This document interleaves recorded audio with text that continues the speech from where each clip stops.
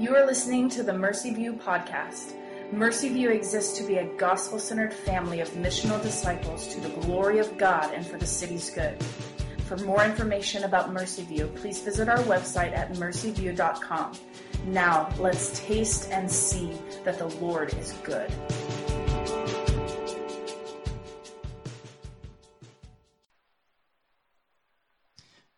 Hello, my name is Jacob. I'm one of the partners here, and I'll be reading from Romans 3, verses 27 through 21. Then what becomes of our boasting? It is excluded. By what kind of law? By a law of works? No, but by the law of faith. For we hold that one is justified by faith apart from the works of the law. Or is God the God of the Jews only? Is he not the God of Gentiles also? Yes, of Gentiles also. Since God is one, who will justify the circumcised by faith and the uncircumcised through faith? Do we then overthrow the law by this faith? By no means. On the contrary, we uphold the law. This is the word of the Lord.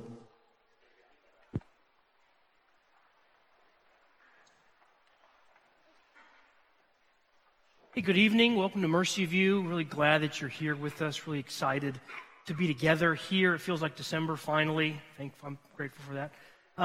Before we get started, I want to honor a person who is stepping into a leadership role with us. She's been doing it for a little while. I just don't think I see her in here. Jamie, there you are. You're hiding. Okay. She told me she might hide from me. Actually, instead of inviting you up here, I'm just going to have you stand. And then if people around you just want to turn around, and as I pray, just put your hands over her. Jamie and also Sarah Griffin, who's not here with us tonight, for the last, Jamie probably 6, 7, 8, 9 months at this point, has been leading Mercy View Kids, and we're so grateful for her. When we think about kids ministry here at Mercy View, we want to think about that in a context where we are raising up disciples. Like, when does that start? Does it start when you're 18? No, it starts when you're little bitty. And you start hearing the great works of God and His love and being raised in the fear and admonition of the Lord. When does that start? It starts early.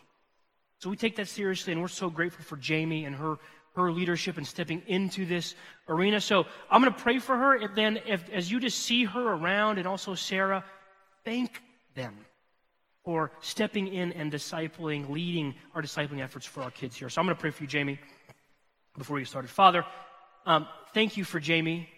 God, I'm so grateful for her and for her desire and her hard work and her vision and leadership for Mercy View Kids. Lord, you know, some of us here know how much change has happened in our church in the last 2 years, Mercy View Kids.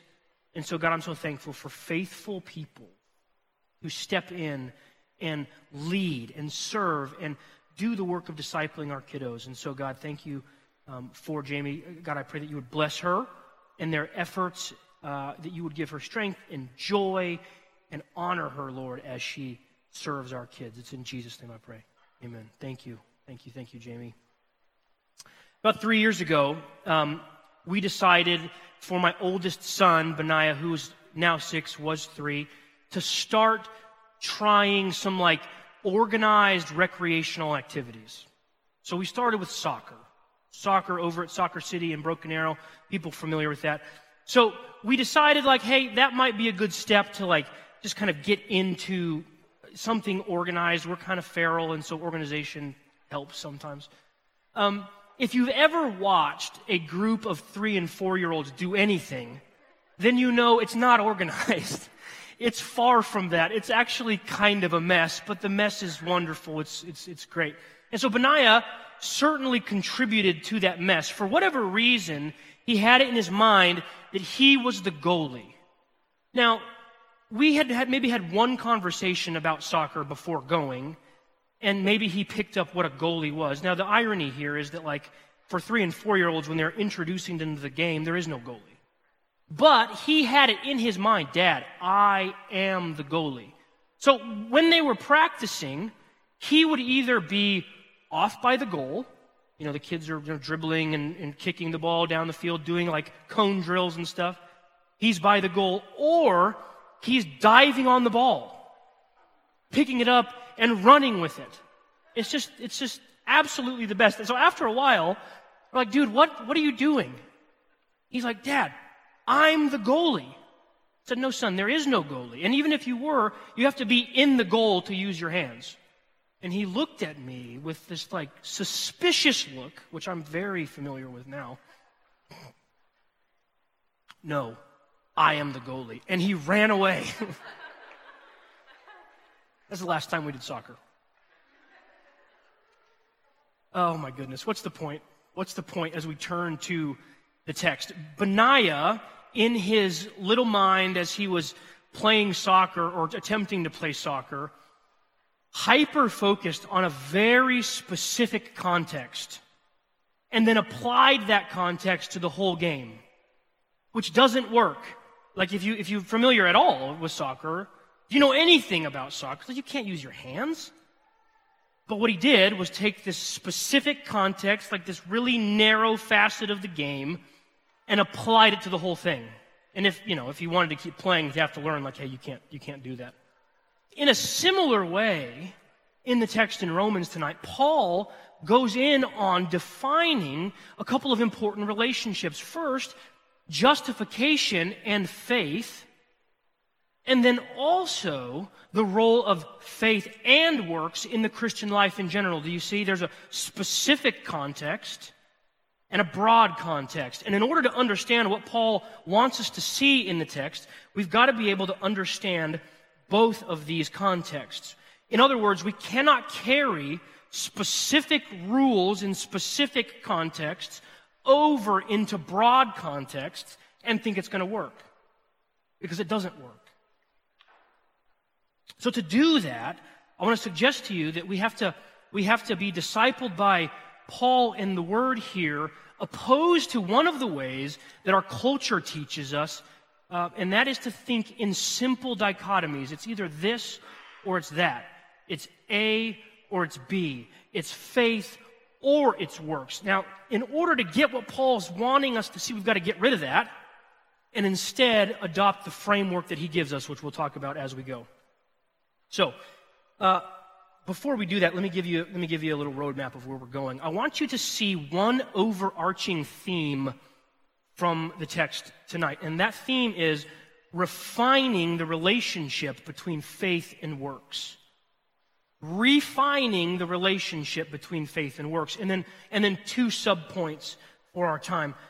First, faith and justification, and then second, faith and works in the Christian life. But before we do that, let me pray. Father, thank you, God, for your word in which you show us the way to life. Thank you, God, that you have spoken to us in a way that we can understand. In other words, you don't hide from us, God. You make yourself known.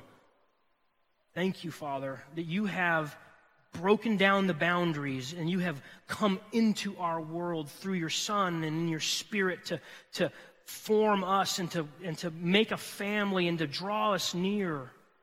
Thank you, God, that you are at work in our midst. Whether we understand what you're doing, see what you're doing or not, you are working. So God, into that mystery, give us eyes to see and give us faith to trust you when we don't understand. God, as we turn to your word, open our eyes that we would find wonders in it. It's in Jesus' name I pray. Amen. First, faith and justification. Look with me at verse 28 in Romans 3. For we hold that that one is justified by faith apart from works of the law. Or is God the God of the Jew only? Is he not the God of Gentiles also? Yes, of Gentiles also, since God is one who will justify the circumcised by faith and the uncircumcised through faith. Paul is bringing a theme of impartiality that we've seen in Romans 1-3 to full circle here. Remember that in the first few chapters of Romans, this context, he's making the case that all people, Jew, Gentile, religious, irreligious, are guilty of sin. That no one is accepted by God based on what they do. No one. In other words, that the standard that God gives us is so high, it's so out of reach that no one can reach it. That is the point of Romans 1-3. And it's in that context that makes the turn here at the end of chapter 3 so significant. It's so significant. The fact that God is, in verse 3:26, chapter 3, verse 26, he tells us, the fact that he is the just and the justifier speaks volumes about the turn we're experiencing, but also the loving commitment that God has for his people, for you. Now, this, again, the context in Romans 1-3 rightly contextualizes the turn because it highlights the complete inability of people to reach the standard that God has given us, the standard that he's presented. Now, if you've been with us in our series in Romans, perhaps you felt that as we've moved through these introductory chapters. It is heavy, to say the least. It is not light reading. It's certainly not light, like listening and taking in. It's incredibly significant. But this context also opens the door for God to invite you to see how good he really is. What do I mean?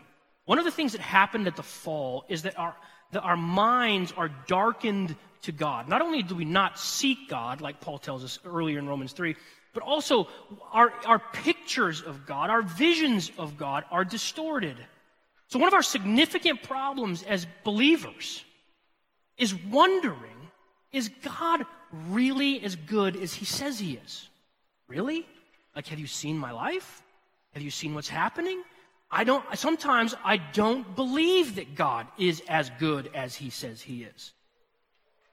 Romans 1-3 and the turn here at the end of chapter 3, God is inviting you to see how good he really is.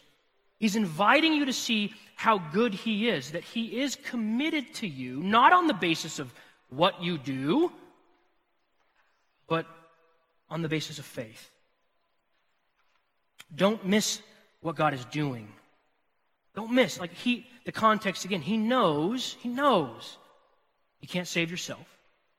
You can't justify yourself. But through faith, he can justify you and save you. That's what it means in 3:26 when he says God is the just and the justifier, that he sets the perfect standard and then demonstrates his goodness to you by giving you the standard. Faith in Jesus. Faith in Jesus. This is for everyone. Faith in Christ is the only way a person can be justified or made right before God. Paul says that in verse 3:28, if you need to look back and say that again. Justification by faith, Brad mentioned it last week, is one of the central doctrines in the Christian faith. It's hard to overstate how important justification by faith is. It matters a lot. The truth is that as we think about life as a Christian, the Christian life, many believers believe justification by faith. Believe it, but then struggle to live like it's true. In other words, it stays in your head. It doesn't make it to your heart or your hands to affect the way you live your life. It stays almost like an intellectual exercise. It doesn't affect how you live.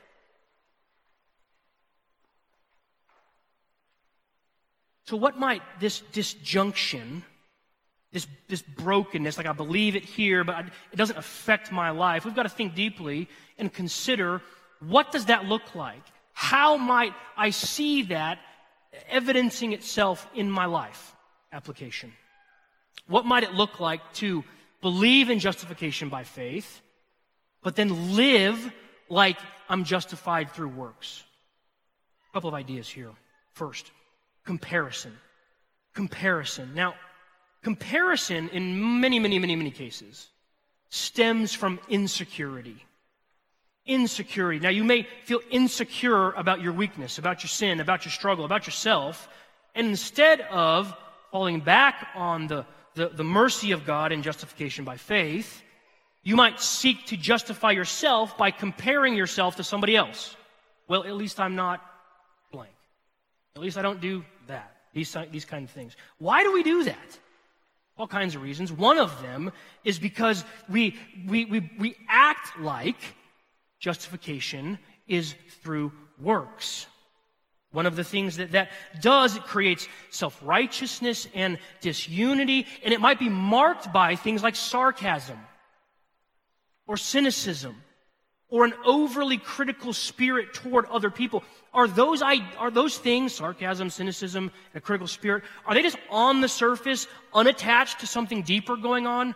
No, they are not. Very often they are not. So what's down there? One of the roots that's down there feeding those actions is living like I've got to justify myself through my works.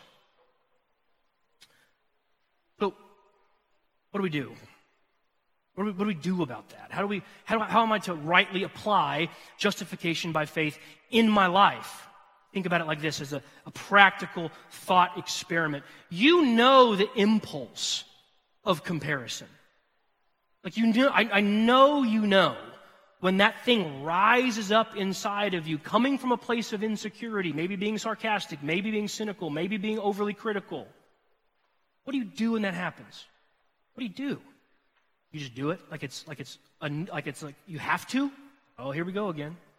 Or do you in Christ, with eyes to see and a heart that believes, have the power to say no to that and instead reflect on the fact that you are secure and justified in Christ? This is super practical stuff. This is not like, quantum physics or anything. Like you have the power in Christ. He gives you the agency that when that impulse rises up inside of you, you can say no to it.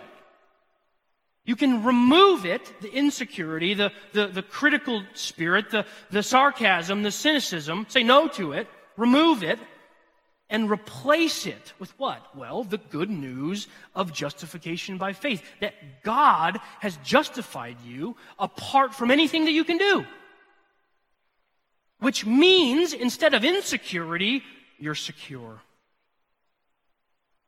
You're secure. Who cares what this person is like compared to me? Because in Christ, through faith, justification, it's one of its outworkings is that I am secure in Him. You are secure in Him through faith. A second evidence of acting like I'm justified by works. Hiding.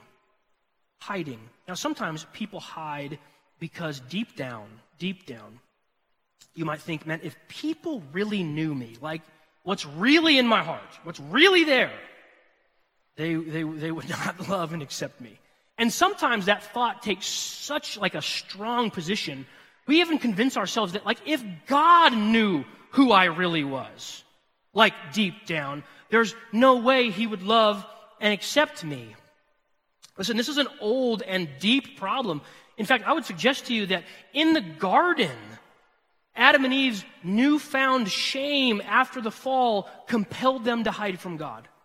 Like the thought, like, He is not going to accept us anymore. He's not going to love us. We better go hide. Does that sound familiar to you? The fact like you walk in your life and you struggle with sin and you choose idolatry, and then afterward you wonder like, oh my gosh, is God still going to love me? Is He still going to accept me? I better go hide for a couple days and then I'll come out and feel better about myself and approach God. Here again, the good news of justification by faith tells us it comes rushing in like a raging torrent. Like, no. God is this good that He knows everything, good, bad, ugly. He's alongside you the entire way. He knew where Adam and Eve were. He knows where you are. You don't have to hide. His heart for you in justification by faith is toward you. It's toward you. You don't have to hide. It's not like you could hide from Him anyway. But the truth is that in Christ, you don't have to. You don't have to. Because again, in these moments where we sin and feel the shame and the option or the impulse to pull further away from God and go hide somewhere or beat myself up, like those are these moments where justification by faith comes riding in and is inviting you to trust the goodness of God. Trust me. It's almost like God dares you to trust him in the midst of those struggles. Like, do you actually believe that I'm this good? And justification by faith says, yes. It answers the question, yes. That you're saved and you're justified, your position with him is secure, not because of what you do, but because of what Christ has done. So both of these examples, living like we're justified through our works, are characterized by insecurity. You're insecure, so you compare. You're insecure, so you hide. In addition to comparison and hiding, they also increase things like anxiety. I'm always looking over my shoulder. They increase things like depression and despair, where they can actually drive you into the ground. The idea of being justified by works introduces a question into the Christian life that you can never answer. It's like a question that like is like a weight that gets put on your back that you can never get rid of. The question is something like, have I done enough? Are my works good enough? And who's going to answer that question? You can't. So it introduces anxiety. It introduces depression. It introduces despair. This is not the picture of what Jesus gives you gives for your life as a believer. In John 10:10, when Jesus says, I have come to give them life and life abundant. What does abundant life look like? Is it walking around with a giant thing on your back, a burden like that? Because I'm trying to justify myself through works, or living like I am? No, it's certainly not that. It's certainly not that. Abundant life in Christ actually gets rid of that thing. And you can walk in the freedom and security that he has provided for you. Justification frees you practically. So when you look at your life, like, you can take a deep breath. You can take a deep breath and fall back on the goodness of God. It frees you to have the courage to look into the mirror, to like gaze deep into the mirror and see who you really are. Good, bad, ugly. And understand that none of that has anything to do with your righteousness before God. It secures you to have courage to take great pains to looking at your life and being serious about killing your sin or moving against it, growing in Christ. Justification provides the ground for sanctification, in other words. Again, it's hard to overstate how important justification by faith is in the Christian life. Like, it's central. Central. But it's not the only doctrine, it's not the only context that matters or that influences the Christian life. It's specific. It's not broad. So this leads me to the second point I want you to see this evening. Faith and works in the Christian life. Faith and works in the Christian life. Look with me down at Romans 3:31. Do we then overthrow the law by this faith? By no means. On the contrary, we uphold the law. But sometimes suggested or implied that in Paul's writing, the law is bad. That's a very simple way of thinking about it.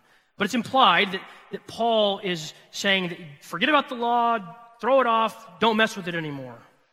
Now, those statements are so simple that they're not true.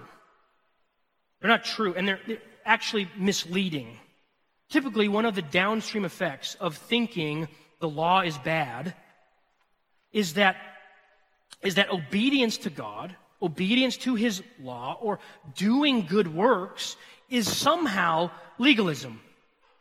You follow that? Like, if the law is bad, and so then following the law, obeying Jesus, doing good works must be bad too. In other words, since the law is bad, somehow obeying it makes me a Pharisee. Now, is there a way to pursue the law that makes you a Pharisee? Sure. But is that what Paul's talking about? No. Is that the testimony of the text in general, that the law is bad and therefore you don't have to do any of it? No, not even close. This view is wrong. It's actually dangerous because it conflates obedience to God, which is required in the Christian life, and legalism, which real legalism is false teaching. It conflates these ideas and creates all kinds of confusion. All kinds of confusion. I want to suggest to you one of the problems that we're running into in this view is looking at what Paul says about justification by faith in this specific context and applying it to the whole or broad context of the Christian life. Does that make sense? We don't want to do that.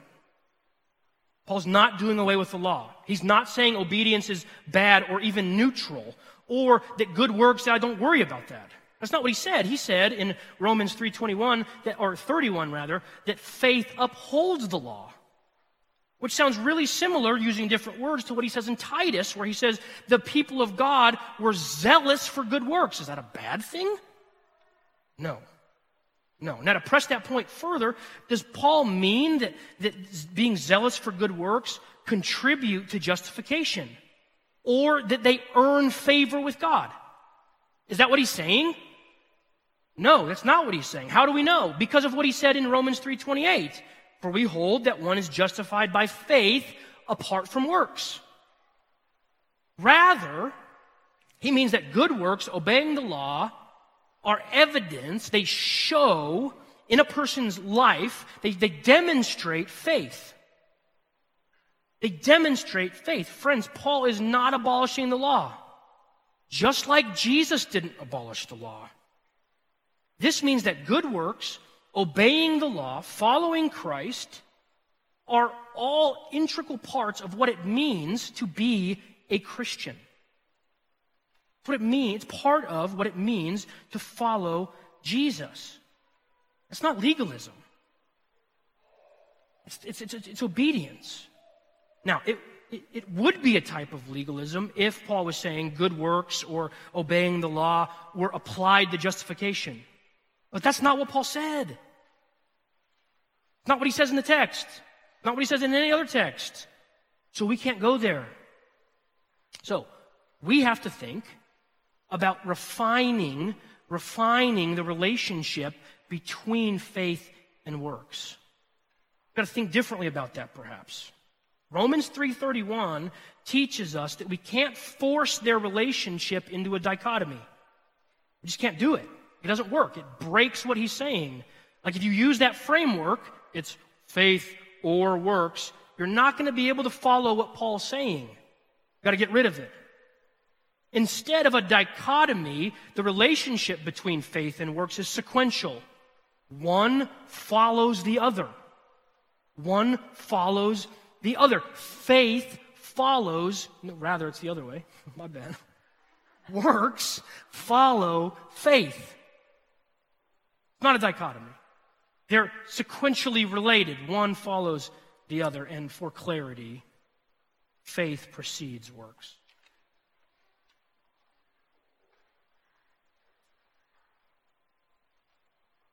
Back to Benaiah playing soccer. What did he do? He over-applied a specific rule for a specific context into a broader context. And he messed up the game. You can't do it. It doesn't work. You just can't play soccer if you're just going to jump on the ball with your hands. Paul is saying that faith alone is involved in justification. He is not saying that faith alone is involved in the Christian life. Instead, in the wider context of the Christian life, faith and works coexist. They coexist. In fact, works demonstrate the presence of faith. When you think about the epistle that James writes, specifically in James 2:14-26, when, like, if you look at that in your Bible, it'll say something like faith and works is dead as a synopsis of that section. What does he mean? You talking about justification? Faith without works is dead? Or is he giving examples, even in that text, of what the Christian life looks like? That faith and works live together. It's not one or the other. It's both in the context of the Christian life. That's the point that James has for us. When he says faith without works is dead, he's not talking about justification. He's not talking about how a person is right with God. He's not talking about how the love of God rescues a person. He's not talking about you pulling yourself up by your bootstraps because you did some good works. No, he's not talking about any of that. No, he's talking about the presence of works, good works, in the Christian life being evidence that God has saved a person or justified a person through what? Faith. Faith. Now, we have a really hard time holding that context, keeping it square. It moves, and it's hard. It can be difficult for certain people, many of us, to hold on to. It's really easy to slip into thinking good works, the law, spiritual disciplines, or even simple effort in my Christian life is somehow legalism. And if we're thinking what Paul's saying here, those things are not inherently legalism. Now, they can be, but they're not inherently legalism. Instead, all of these things are examples of how sanctification, the process by which God conforms you to the image of His Son, actually work. It's how it actually works. Think about it like this. God justifies a person through faith alone.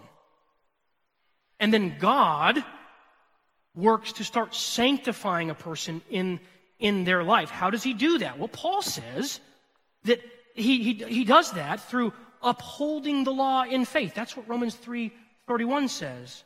So in a sense, what we're doing in your Christian life, God is sanctifying you, and you are participating in your sanctification.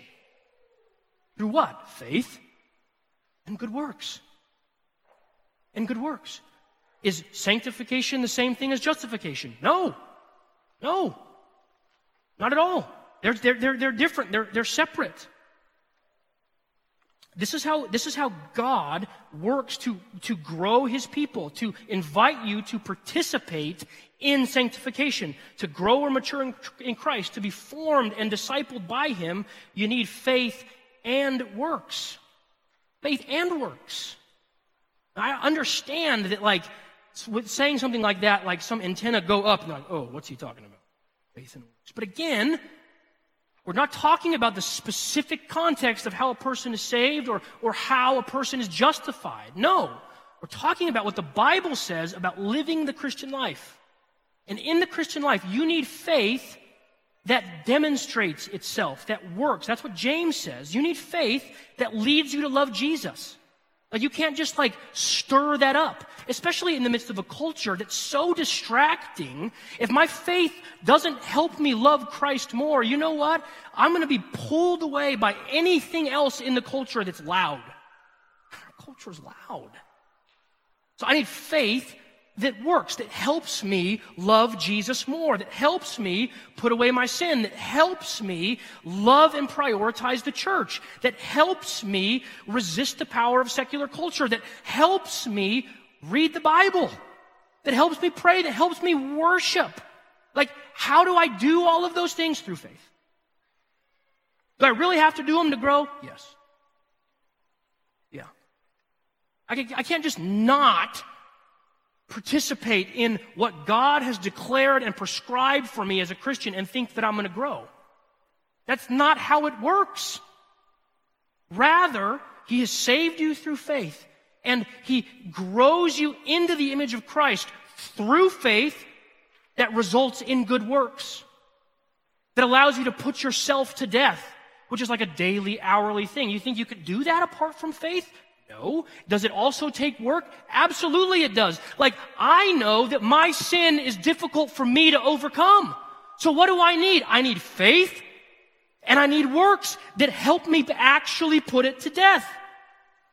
I can't just think like, well, I need to have faith, and then that faith do nothing for me in the specific context of putting away my sin. It's just not how it works. Not really. We need both in this context. Faith that leads to good works. And friends, that's not legalism. It's not. It's the picture that Paul gives us here. It's faith upholding the law. Faith upholding the law. Seminary professor Richard Lovelace, in his book Dynamics of Spiritual Life, suggests that the Christian, for the Christian to experience continual renewal, which sounds like a thing I need, continual renewal, or growth in Christ, to grow, to mature. One must understand the relationship between justification and sanctification. There's some other things that he points out, but these two, justification and sanctification. He means that when you know you're justified by faith, you can freely pursue sanctification in your life. Knowing that your performance in sanctification doesn't affect your justification. Think about it like this. Have you seen the movie Free Solo? It's, Jerry has. Wonderful. Free Solo is a film that follows the story of a guy named Alex Honnold, who's a professional rock climber. And in the film, he climbs a mountain, a cliff, in Yosemite National Park called El Capitan. Now, if you don't know what I'm talking about, you haven't seen an image of that, Google it. It is, and then think about this guy climbed that thing without a rope. It's nuts. This is 3,000 feet straight up in the air out of the valley there in Yosemite. He's pretty famous now for free solo climbing, which I just gave it away if you don't know what that is. It's rock climbing without the rope, without the harness. You just go. A lot of chalk on your hands, something loose up here, and you just go. And you just go. I'm not prone to like anxiety, especially like in film or whatever, but like my hands were sweaty the whole time. I was just like, oh my goodness gracious. Okay, I'm not going to give it away. What's the point? What's the point? If the Christian life is like a climb, which I mean, Paul says the Christian life is like a race, or it's like a fight, so it seems to me that climb is a metaphor that works reasonably well. Justification is like the rope and the harness. What does it do? It secures you for the climb. Now, the climb itself, in this analogy, is the process of sanctification. You would not want to climb El Capitan without a rope. Frankly, like no one here would make it. But as daunting as that is, following Jesus without justification by faith is more daunting. You're not going to make it. So what God has done is actually provide you with the security and the means by which to do what? Climb. Grow. Be changed. Look more like Jesus. Not on your own merits. You don't add anything to that rope or that harness. Rather, it secures you for the climb. It secures you for the climb. And so again, I want to point this out to you. What must God be like? What must God be like to provide you with the means by which to climb? It means He's good, okay? It means that He's good. It means that you can trust Him. It means that He's provided for you everything you need to grow in Christ, to be His disciple, to follow Him into an increasingly hostile world. How are you going to climb? With the harness. With justification by faith that secures me as I go out and live a distinctively Christian life, growing in grace, looking more like Jesus, putting my sin behind me and to death, walking in maturity. Listen, there's a lot of folks in our church who are like me, like mid-30s and maybe under. Some of you are, further right than that on the bell curve. How are you going to grow? How are we going to grow? Listen, there's urgency. I don't know if you hear that in my voice or like when we've been talking about where we are as a church and where we need to go and all these things and the culture changing and spinning. There's urgency. How are we going to grow? We need to. I need to look more like Jesus than I do. So do you. How are we going to do that? God graciously in His goodness has provided you the means, justification by faith, to climb. And also, in His good providence for you, He's put you in a family where it's not like you're supposed to climb by yourself. Just go. No one ever said that. Not in the history of the Christian church. Like it's a modern thing to think, you know what, I'm going to get right with God and then I'm going to do that by myself. No, you're not. That's not how it works. It's never how it's worked.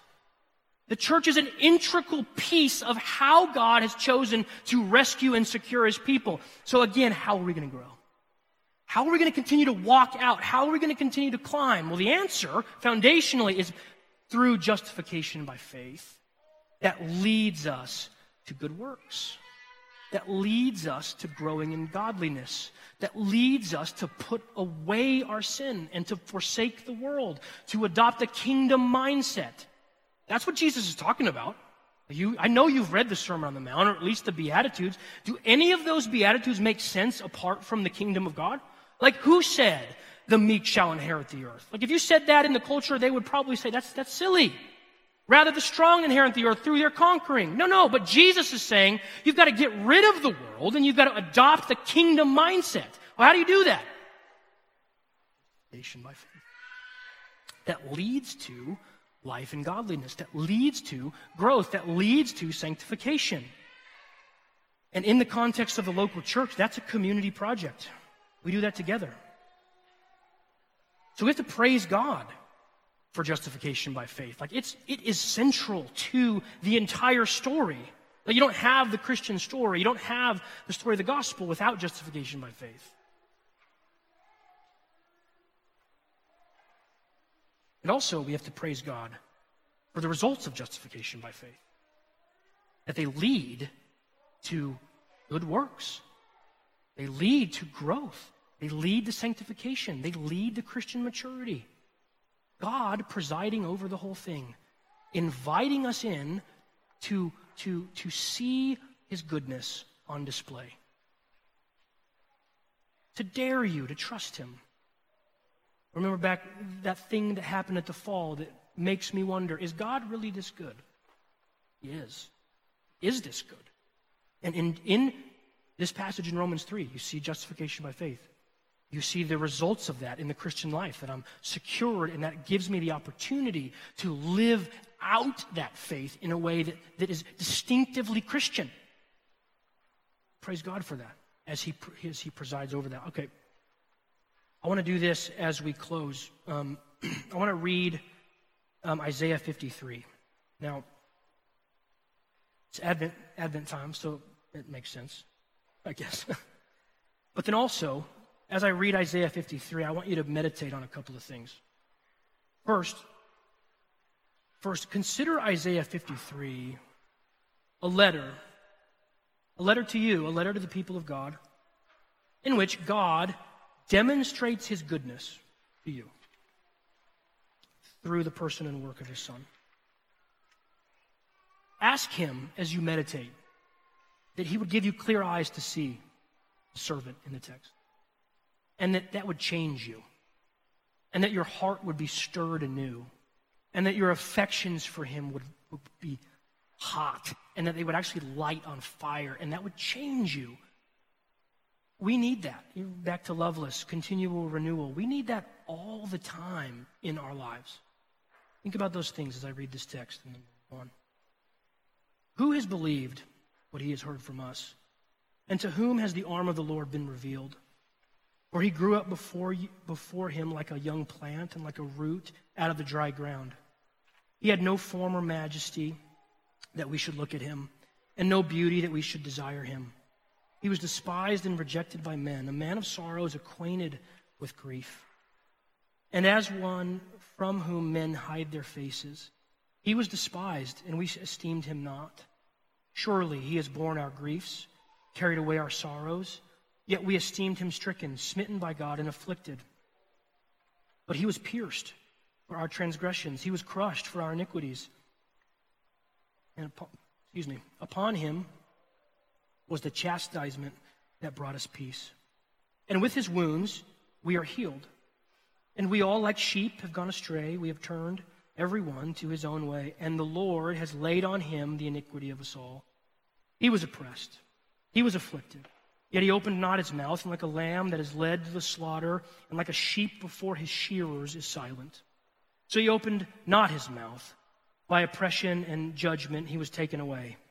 And as for his generation, who considered that he was cut off from the land of the living, stricken for the transgression of my people. And they made his grave with the wicked and with the rich man in his death, although he had done no violence and there was no deceit in his mouth. Yet it was the will of God to crush him, for he has put him to grief. When his soul makes an offering for guilt, he shall see his offering. He shall prolong his days. The will of the Lord shall prosper in his hand. Out of the anguish of his soul he shall see and be satisfied. By his knowledge shall the righteous one, my servant, make many to be counted righteous, and he shall bear their iniquities. Therefore I will divide him a portion with the many, and he shall divide the spoil with the strong.